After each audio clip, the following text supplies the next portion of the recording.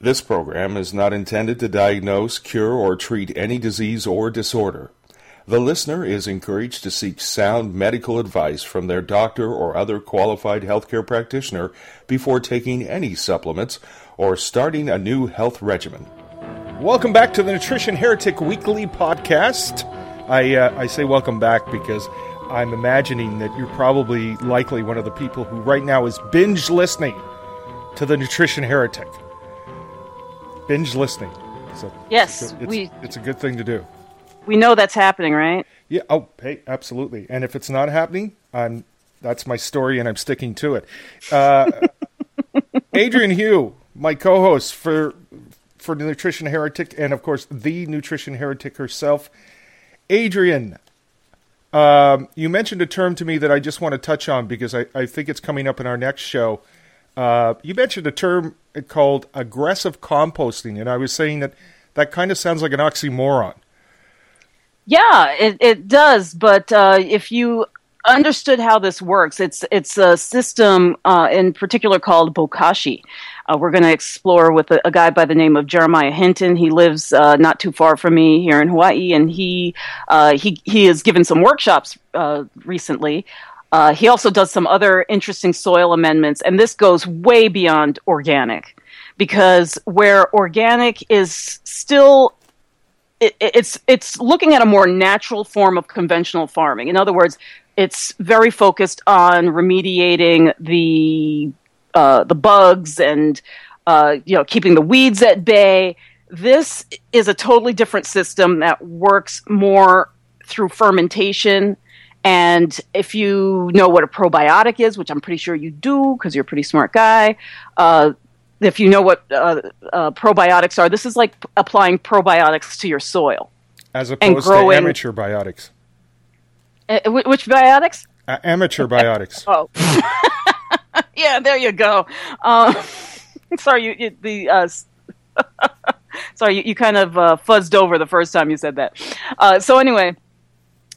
so this is really just a phenomenal procedure that we're using now, and I can turn over a batch of compost in about 5 weeks, where most people it takes them the better part of a year.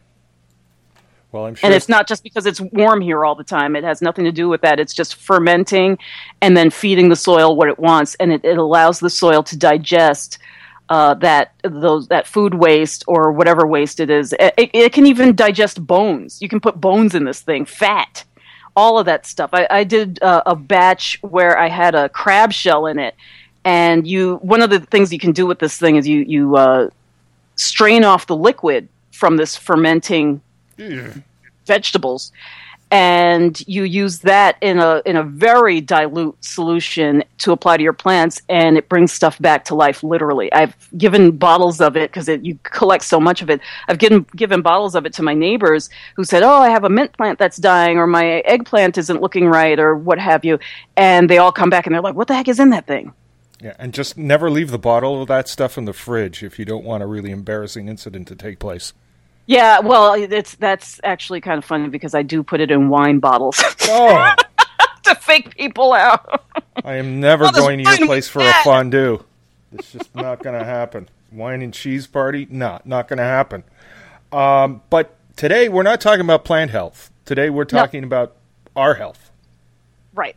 And you know that one of my many, many, many, many, many pet peeves, Jim, is that people frivolously use the term health and the term healthy. And it doesn't matter what the outcome is, they will say, I eat blah, blah, blah, and it's so healthy. And meanwhile, they're feeling sick, they're looking sick, they can't get up out of bed, they've got back pain, you name it, they've got it, but they are healthy. And this harkens back to before I became a nutritionist, before I learned what constituted a better diet than what I was consuming, I was not healthy.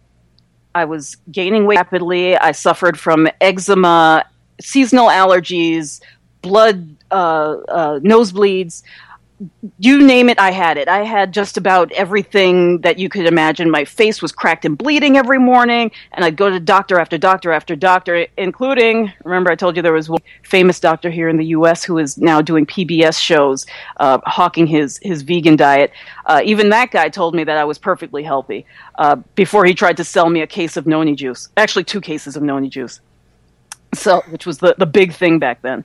So, was I healthy? No, I wasn't. And we have to stop trying to appease people, or I don't even know what they thought they were doing, other than maybe it was just because they didn't know what to do with me. They just told me that I was healthy and it was all in my head.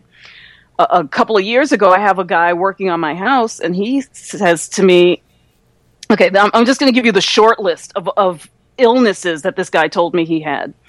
He had high blood pressure. He was type 2 diabetic. He had cirrhosis of the liver. He had Hep C. He was on Viagra, which I didn't want to know. He had hernia, and he was blind in one eye. And that's just the stuff I can remember off the top of my head.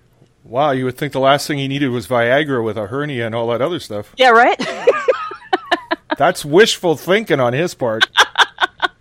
Yeah, and apparently his wife didn't like him anyway, so not really sure where he thought he was going with that.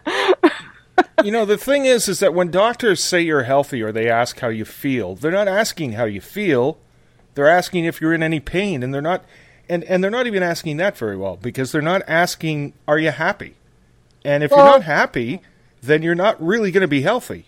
Right. Correct? Right. Well, this guy was definitely complaining. He definitely admitted, but he was the type of person who, oh yeah, I've got some diabetes. I just eat a handful of Skittles and I'm fine.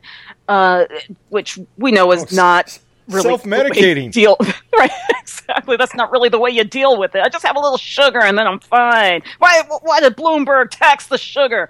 So anyway, he was going through all of this. He decides that he wants to take up scuba diving lessons.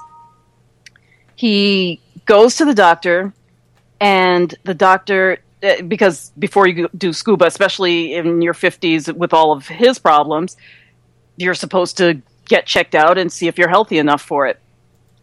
And he gets checked out, and I'm like, there is no way in hell they're going to pass this guy. Why is he even trying? Because they're not going to let him do it. He comes back the next day and says, oh, the doctor said he hasn't seen anybody as healthy as me in years. I was like, you have got to be kidding me. That must have been Donald Trump's family doctor. Something like that. It was pretty horrific, in my opinion. So this is what we're dealing with. And I'm not even going into... I was going to tell a tale about a guy I know who's 800 pounds, who also is incredibly healthy because he doesn't have diabetes and other things that they would expect at 800 pounds. But doctors consider him healthy. Okay. It almost sounds as if you're not dead, so you're healthy. Exactly. This is exactly where I'm going. And I'm finding more and more that people are coming up with their own definitions of health. Well, health is when you have a heartbeat and you are, happy. But anything else can be happening in your life. Everything else can be falling apart on your body, and somehow you still can get a clean bill of health from your doctor. So where most people think that they are healthy, I'm not trying to discourage them, but I want them to know that they could feel so much better. And to underscore that, one of my first clients that I had, she told me that she didn't really need me, but she just wanted to find out what she should be eating. So I made some suggestions, she made some changes, and then she said, I haven't really noticed anything. And she goes on for about 2 weeks saying that she's doing everything. And then finally there's like a Saturday morning, her husband makes his world famous French toast on brioche or whatever kind of bread it was. and he's tempting her the whole time. Remember when we talked about how our spouses will sometimes try to sabotage us? So he's trying to sabotage whatever she's doing, and he hands her the French toast. He's like, "Come on, you can have just like a little bite." So she's like, "Oh yeah, it just smells so good. Okay, fine." She takes a bite. She takes another bite. She starts getting heart palpitations, and she has to go to the emergency room. Basically, when she was coming off of her standard diet, she didn't notice how much more energy she was getting. She didn't notice how much clearer her brain was. But as soon as she went back, all of that stuff came flooding back. And she was like, "Oh, this is," and then when the episode was over, she said, "Oh my gosh, this is what I've been feeling all this time. I didn't realize how much I had been kind of crippled by my diet." So today, because I want to address this question of health, I wanted to invite Sally Fallon Morell, who is the president of the Weston A. Price Foundation. She's also the author of Nourishing Traditions, Eat Fat, Lose Fat, the Nourishing Traditions book of baby and child care, and Nourishing Broth, as well as several other books. Sally Fallon Morell, welcome. Yeah, thank you. Thanks for having me. Hi. Thank you so much for being on the show, because I know what a hectic schedule you have. So we're gonna get you in and out of here as quickly as possible. But when you listen to some of the stories that I just told, what are you hearing?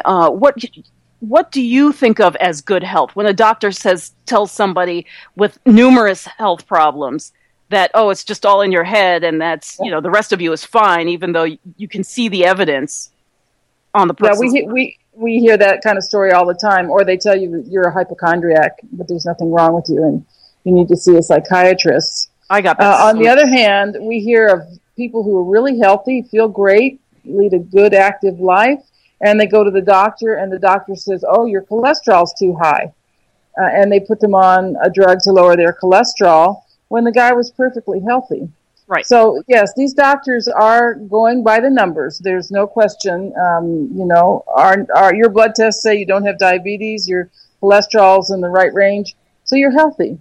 Right. But you may be tired, you may be unable to think clearly, you may run out of energy at the end of the day, you may have rashes like you had, a lot of things that make your life miserable. And the doctors really don't have a pill for these kind of things. If they can't give you a pill for it, then you're perfectly fine. That's basically how it works. Right. And I think number one is, how do you function throughout the day? Do you have energy all day long? Or do you have a long time getting up to speed in the morning? Or do you start flagging at 3 o'clock in the afternoon and your energy goes downhill? So I think that's one way of looking at this. You really should have very constant energy all day long to be able to do whatever you want to do without flagging, without low spots, and go till, sometime in the evening when suddenly you're sleepy, and then you go to bed. Right. And then you sleep well. That's another thing. Another sign of good health is that you can sleep, that you can get in bed, your head hits the pillow, you go to sleep, and you sleep through till the morning. That's a very important sign of health. Right. Now, you actually brought up a couple of things that I find interesting. One, when you talk about the doctors going by numbers, I always think of George Orwell.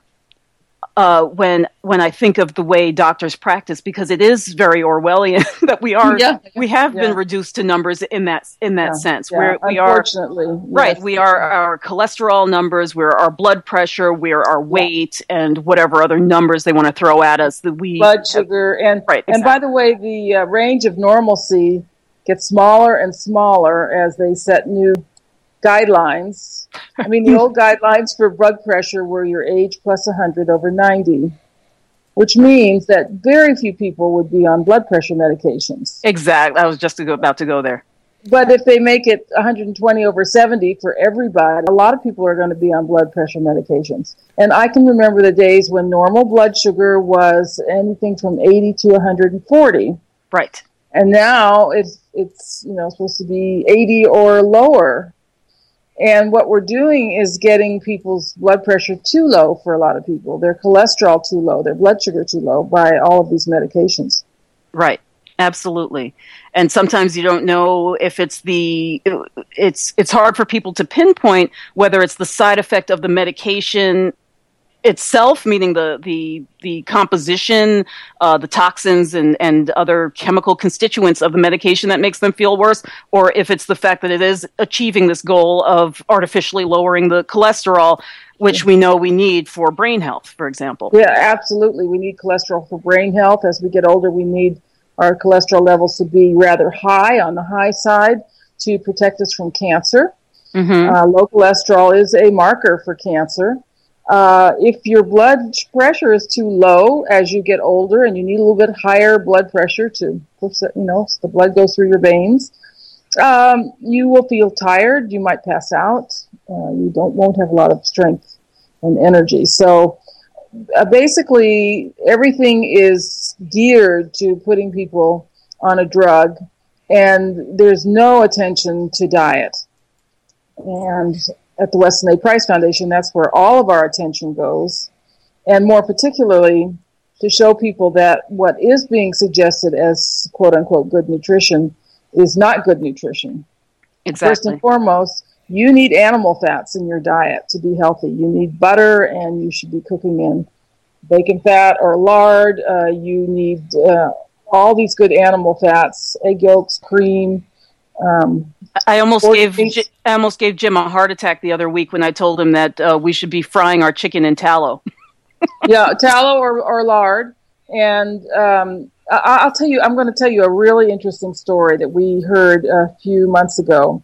A man was 400 pounds, and he didn't want to lose weight. He loved his food, and he loved fried food. He ate everything fried, all fried in vegetable oil. He decided to raise a pig, and he raised the pig and took it to the butcher, and they said, "Do you want the lard?" He said, "Well, I might as well take the lard. It's a shame to have it go to waste." And then he started frying everything in lard, and he didn't change anything else. In fact, he was eating more because the food tasted so good. He lost 80 pounds. And how long did it take? In a few months, like 6 months. Whoa! And that's all he did was change from food fried in vegetable oil to food fried in lard. Yeah, and this is what I've been trying to educate people on for 20 years, is that just you don't necessarily have to change what you eat, you just need to change the quality of what you eat. And how you prepare it, and right. so forth. Our diet, there's no renunciation, there's no deprivation on our diet. We include everything. We include dairy products, we include grains, sauces, salt, even sweet things, but we tell you how to prepare them and which kinds to use. Do you have to buy a pig, Sally? Because no, you don't have to buy a pig. For me. but we do recommend lard. Lard is a good source of vitamin D, and it's also a very stable fat. It's not going to cause a red alert in your body. When you eat those vegetable oils, and particularly if they have been used for deep frying, your body goes on red alert because you are putting a lot of toxins in your body. And one of the ways the body goes on red alert is to gain weight. Yes. The weight, the fat, extra fat is a place to just hide those toxins away so they don't do more damage. Absolutely. I somewhat jokingly call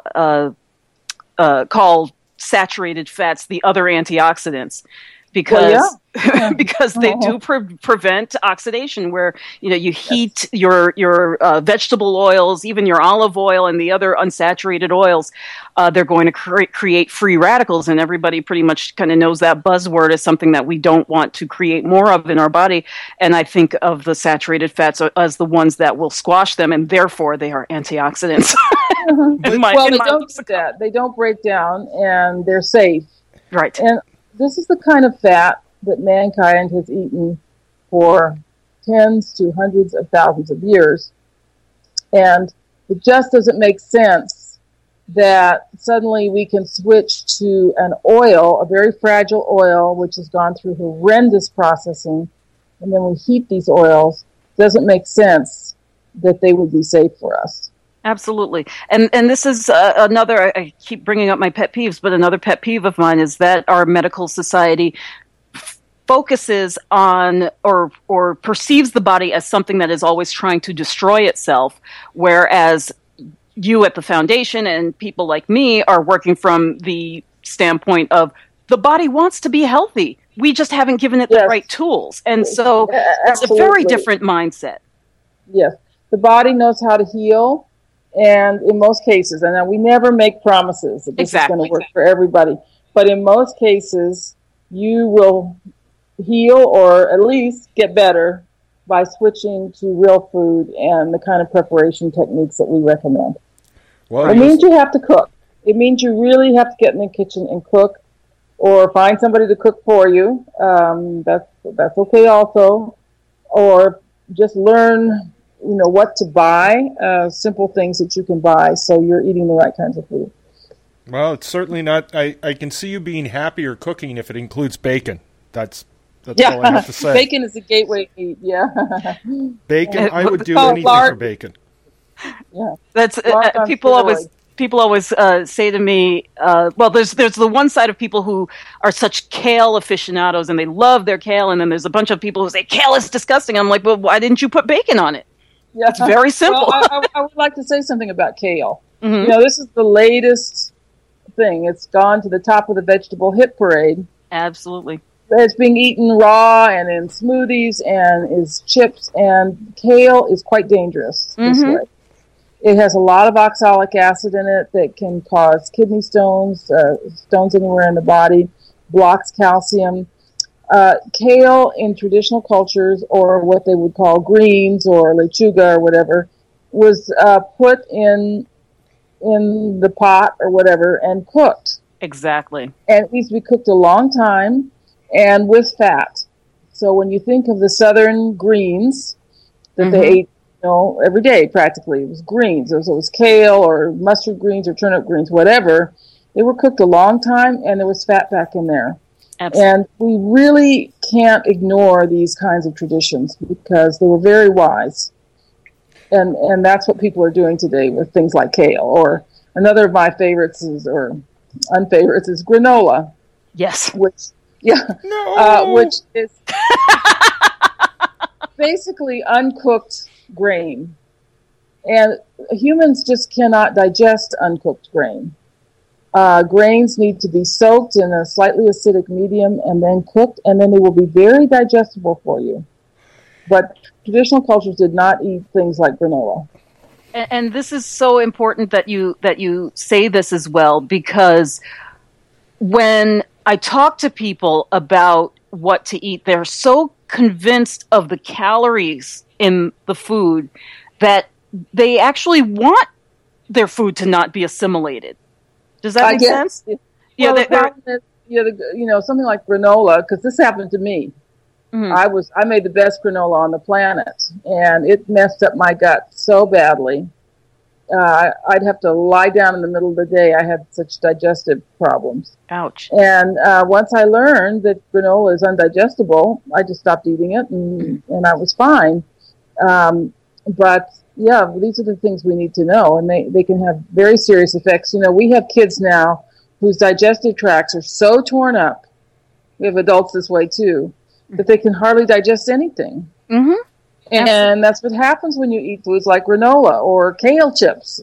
These are indigestible, and it's not that they just go right through you. That would be one thing, but they do a lot of harm on the way through. Right. Exactly. It's funny that when you mentioned the greens, because this is how I've been telling people for years. As a matter of fact, I had a client last year who was telling me, "Well, this is what I eat. I stopped eating because she got on the gluten intolerant bandwagon. I stopped eating gluten. I don't have this. But every time I eat buckwheat and quinoa, I feel really sick, and I get bloated, and my joints hurt, and da da da." So I'm thinking, and then I remembered. Oh yeah, she also said she's been eating a lot of spinach salad. Spinach also high in oxalic acid, right? Yes, right. So I said to her, you know what? I want you to. I put her just down to zero. I was like, here, have a sweet potato, have lamb. And I think I gave her cucumbers and avocado. I was like, just start there. Okay. Just because she wasn't one to mix up her diet much anyway. I was like, just eat those few foods for the next week and tell me what happens. And so then she's like, after about 2 or 3 days, she feels better. Yeah. So we keep going, and I start adding foods very gradually, and I'm not going anywhere near anything with high oxalic acid. In 2 months, she lost 30 pounds. Oh, wow. Wow. And but then something happened, and I think I told her what was going on, and I said, okay, you got to stay away from these foods. But then something happened. She ended up falling off the wagon, and she ends up gaining back some of the weight. And then she started having trouble getting it off again when she went back to eating. So we had to do some other stuff.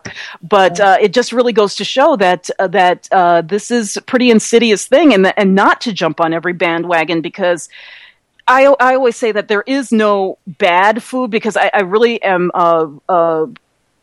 again annoyed by these superfood trends, because what happens is we get this monoculture of everybody. First of all, it's the monocropping of these foods. Here on Hawaii Island, we actually have a deficit of kale, because so many people eat kale. There's a kale shortage, right? I know, and there's a cauliflower shortage, because the paleo people are eating a lot of cauliflower. And don't even get me started on almonds. Sally, don't get me started on almonds. Right. So we're creating all of these environmental problems as well. Well, and the quinoa craze has also, and I almost feel a little responsible for this, Adrienne, because I think my book, Nourishing Traditions, was the first book that had a quinoa recipe in it. You're right. That was the first one I made. And now this was a staple food in South America, and the price has gotten so high for the local people. Right. Because all the foodies are eating quinoa, and again, that's a grain they consider toxic unless it's prepared properly. Yes. And people are not preparing it properly. Yes. And one thing that I also get very sensitive about when we create these new superfoods, and everybody's got, you notice how in other circles, the avocado is the symbol of the good fat. People don't realize there's a cartel behind all of this. There are families being held at gunpoint for their avocados in Mexico. Oh, really? I did not know that. Yes. Oh, they're called the blood avocado. And I have no reason to believe that it's not the same thing that's going on with quinoa. And so many of these other foods that people are just jumping on this bandwagon of, we got to get more, and I don't do that, so I'm going to do this instead. And we're just creating more areas for corruption to take over the food supply. But sorry, I was just going to say, Sally, that's nothing new, though. I mean, a great deal of the history, the tragic history of South America, is built on outside influences trying to dominate different foodstuffs. We could go back to the Roman Empire for that, though. Well, let's talk about milk for a minute, because I'm a big advocate for raw dairy, purchased directly from farmers who engage in grass-based farming, small local dairies providing clean raw milk. And the biggest mafia there is, in my opinion, is the milk industry, which has taken nature's perfect food and figured out how to completely destroy it with processing. So much so that they've shot themselves in the foot, because conventional dairy consumption, conventional milk consumption is going down at about 3% per year, relentlessly, because people can't drink this stuff anymore. It's the number one allergen. It makes people sick to their tummies. It's, children on this kind of milk get lots of earaches and digestive problems. And this is a mafia. They control the markets. Just 4 big companies control all the dairy in the United States. When we're talking about milk that's safe, though, Sally, are we talking about pasteurization, or are we not talking about pasteurization? We're not talking about pasteurization. I don't think pasteurized milk is safe. In fact, I think, let's see, well, I don't know how many died in the latest Bluebell thing, but up to that point, it was 60. We've had 63 deaths since 1966 from pasteurized milk and pasteurized milk products produced in the United States. We've had 0 deaths from raw milk and raw milk products produced in the United States. So, it's perfectly safe. Raw milk is a very safe food. It contains a lot of components that actually kill pathogens and that protect you against pathogens. And they're all destroyed by pasteurization. It has to be clean. It has to be produced in clean conditions, and we know how to do that today. We may not have known how to do that 50 years ago, but we know how to do it today. And one thing that I've noticed is that if I do get something, some foreign bacteria introduced to my milk, depending on what it is, either it will go rancid or it will sink to the bottom. It's like the microbes, the natural microbes in the milk just shove it to the bottom. And something similar happens when I make kefir or water kefir, where it'll take the impurities in a coconut, for example, and sink those to the bottom and just let the good stuff float on the top. Well, I don't know if that's exactly what's happening, but I do know that if you put pathogens into raw milk and test every day, they'll be going down every day until they disappear. Now, there's no other food like that. In other words, raw milk kills pathogens. Now, if you've drunk dirty milk just out of the cow, from a confinement dairy or something like that, these systems can be overwhelmed. So you still need to watch out for cleanliness. Right. But I hear these government people saying that raw milk can harbor all these different pathogens. That's not correct. It doesn't harbor them. It destroys them. Right, absolutely, because it would make no sense that something that is absolutely sterile would not harbor them, which is their milk. Yeah, right, exactly. And the other thing is raw milk will eventually sour because it becomes replete with lactic acid-producing bacteria, which are helpful, friendly bacteria. It will become sour, but still safe to drink. You might not like the taste, but it's still completely safe. Right. And maybe not in next week's talk, but in a few weeks I'm going to have somebody on the show on Korean natural farming.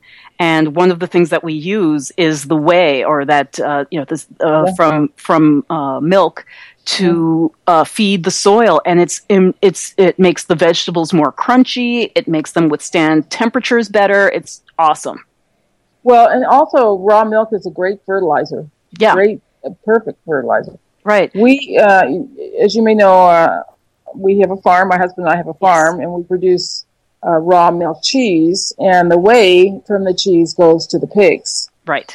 Now, in a big dairy, that whey is a huge problem, and they can't get rid of it by putting it in the sewers because it's very corrosive. I mean, if you drop whey on a cement floor, it'll burn that floor. So what do they do with it? They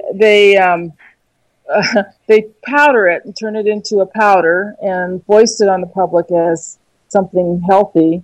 But here again, this is not a natural food. The whey proteins are very delicate, and they're denatured by this powdering process. And this is not a good thing to put in your body. Not so convenient after all. No. And for many reasons. Protein is very depleting of nutrients because you need a lot of nutrients from the fats to process the protein. But the point I'm trying to make is when you're farming like we are with multiple species on the farm, these things are not a problem anymore. Exactly. There's no waste on a good farm. There's no waste. Yes, that's right. So I do. We're going to have to wrap up soon, but I did want to. You did mention children's health. When Dr. Price looked at people, what was he looking at? What was he calling healthy? And then how did he distinguish that from the unhealthy? Right. Well, he was a dentist. By the way, he wrote this book, Nutrition and Physical Degeneration, and then we founded the Weston A. Price Foundation. That website is westonaprice.org. He looked at teeth because he was a dentist, and for him, good health was good dental health. That meant freedom from cavities. Now, can any of your listeners say that they're free from cavities? I mean, we've all had cavities. So. I don't have any. Yeah. You don't? No, I don't. That's the one thing I never had. Very unusual. And yes, also naturally straight teeth and generation after generation. In other words, he was just not looking at people as they were, but what kind of children did they have? Yes. Did they have ease of reproduction, and were the children healthy? And the children had broad faces and straight teeth. And this was all dependent on having the right kinds of fats in the diet, plenty of fat-soluble vitamins A, D, and K. And so that's our emphasis at the Weston A. Price Foundation. So just to summarize, for him, health was not just about how you're feeling right now. but what's happening in subsequent generations. Right, and that's the a very robustness of those individuals. Yeah, and they had, it's a myth that they lost a lot of children in childbirth. No, children were healthy. And they spaced them.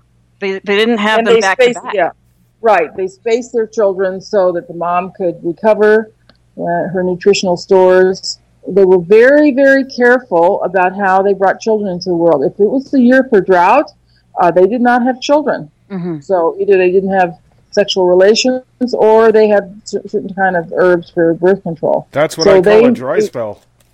Yeah, it's a dry spell. They had a real dry spell. They knew they couldn't bring children in during a drought year because they wouldn't be able to feed them.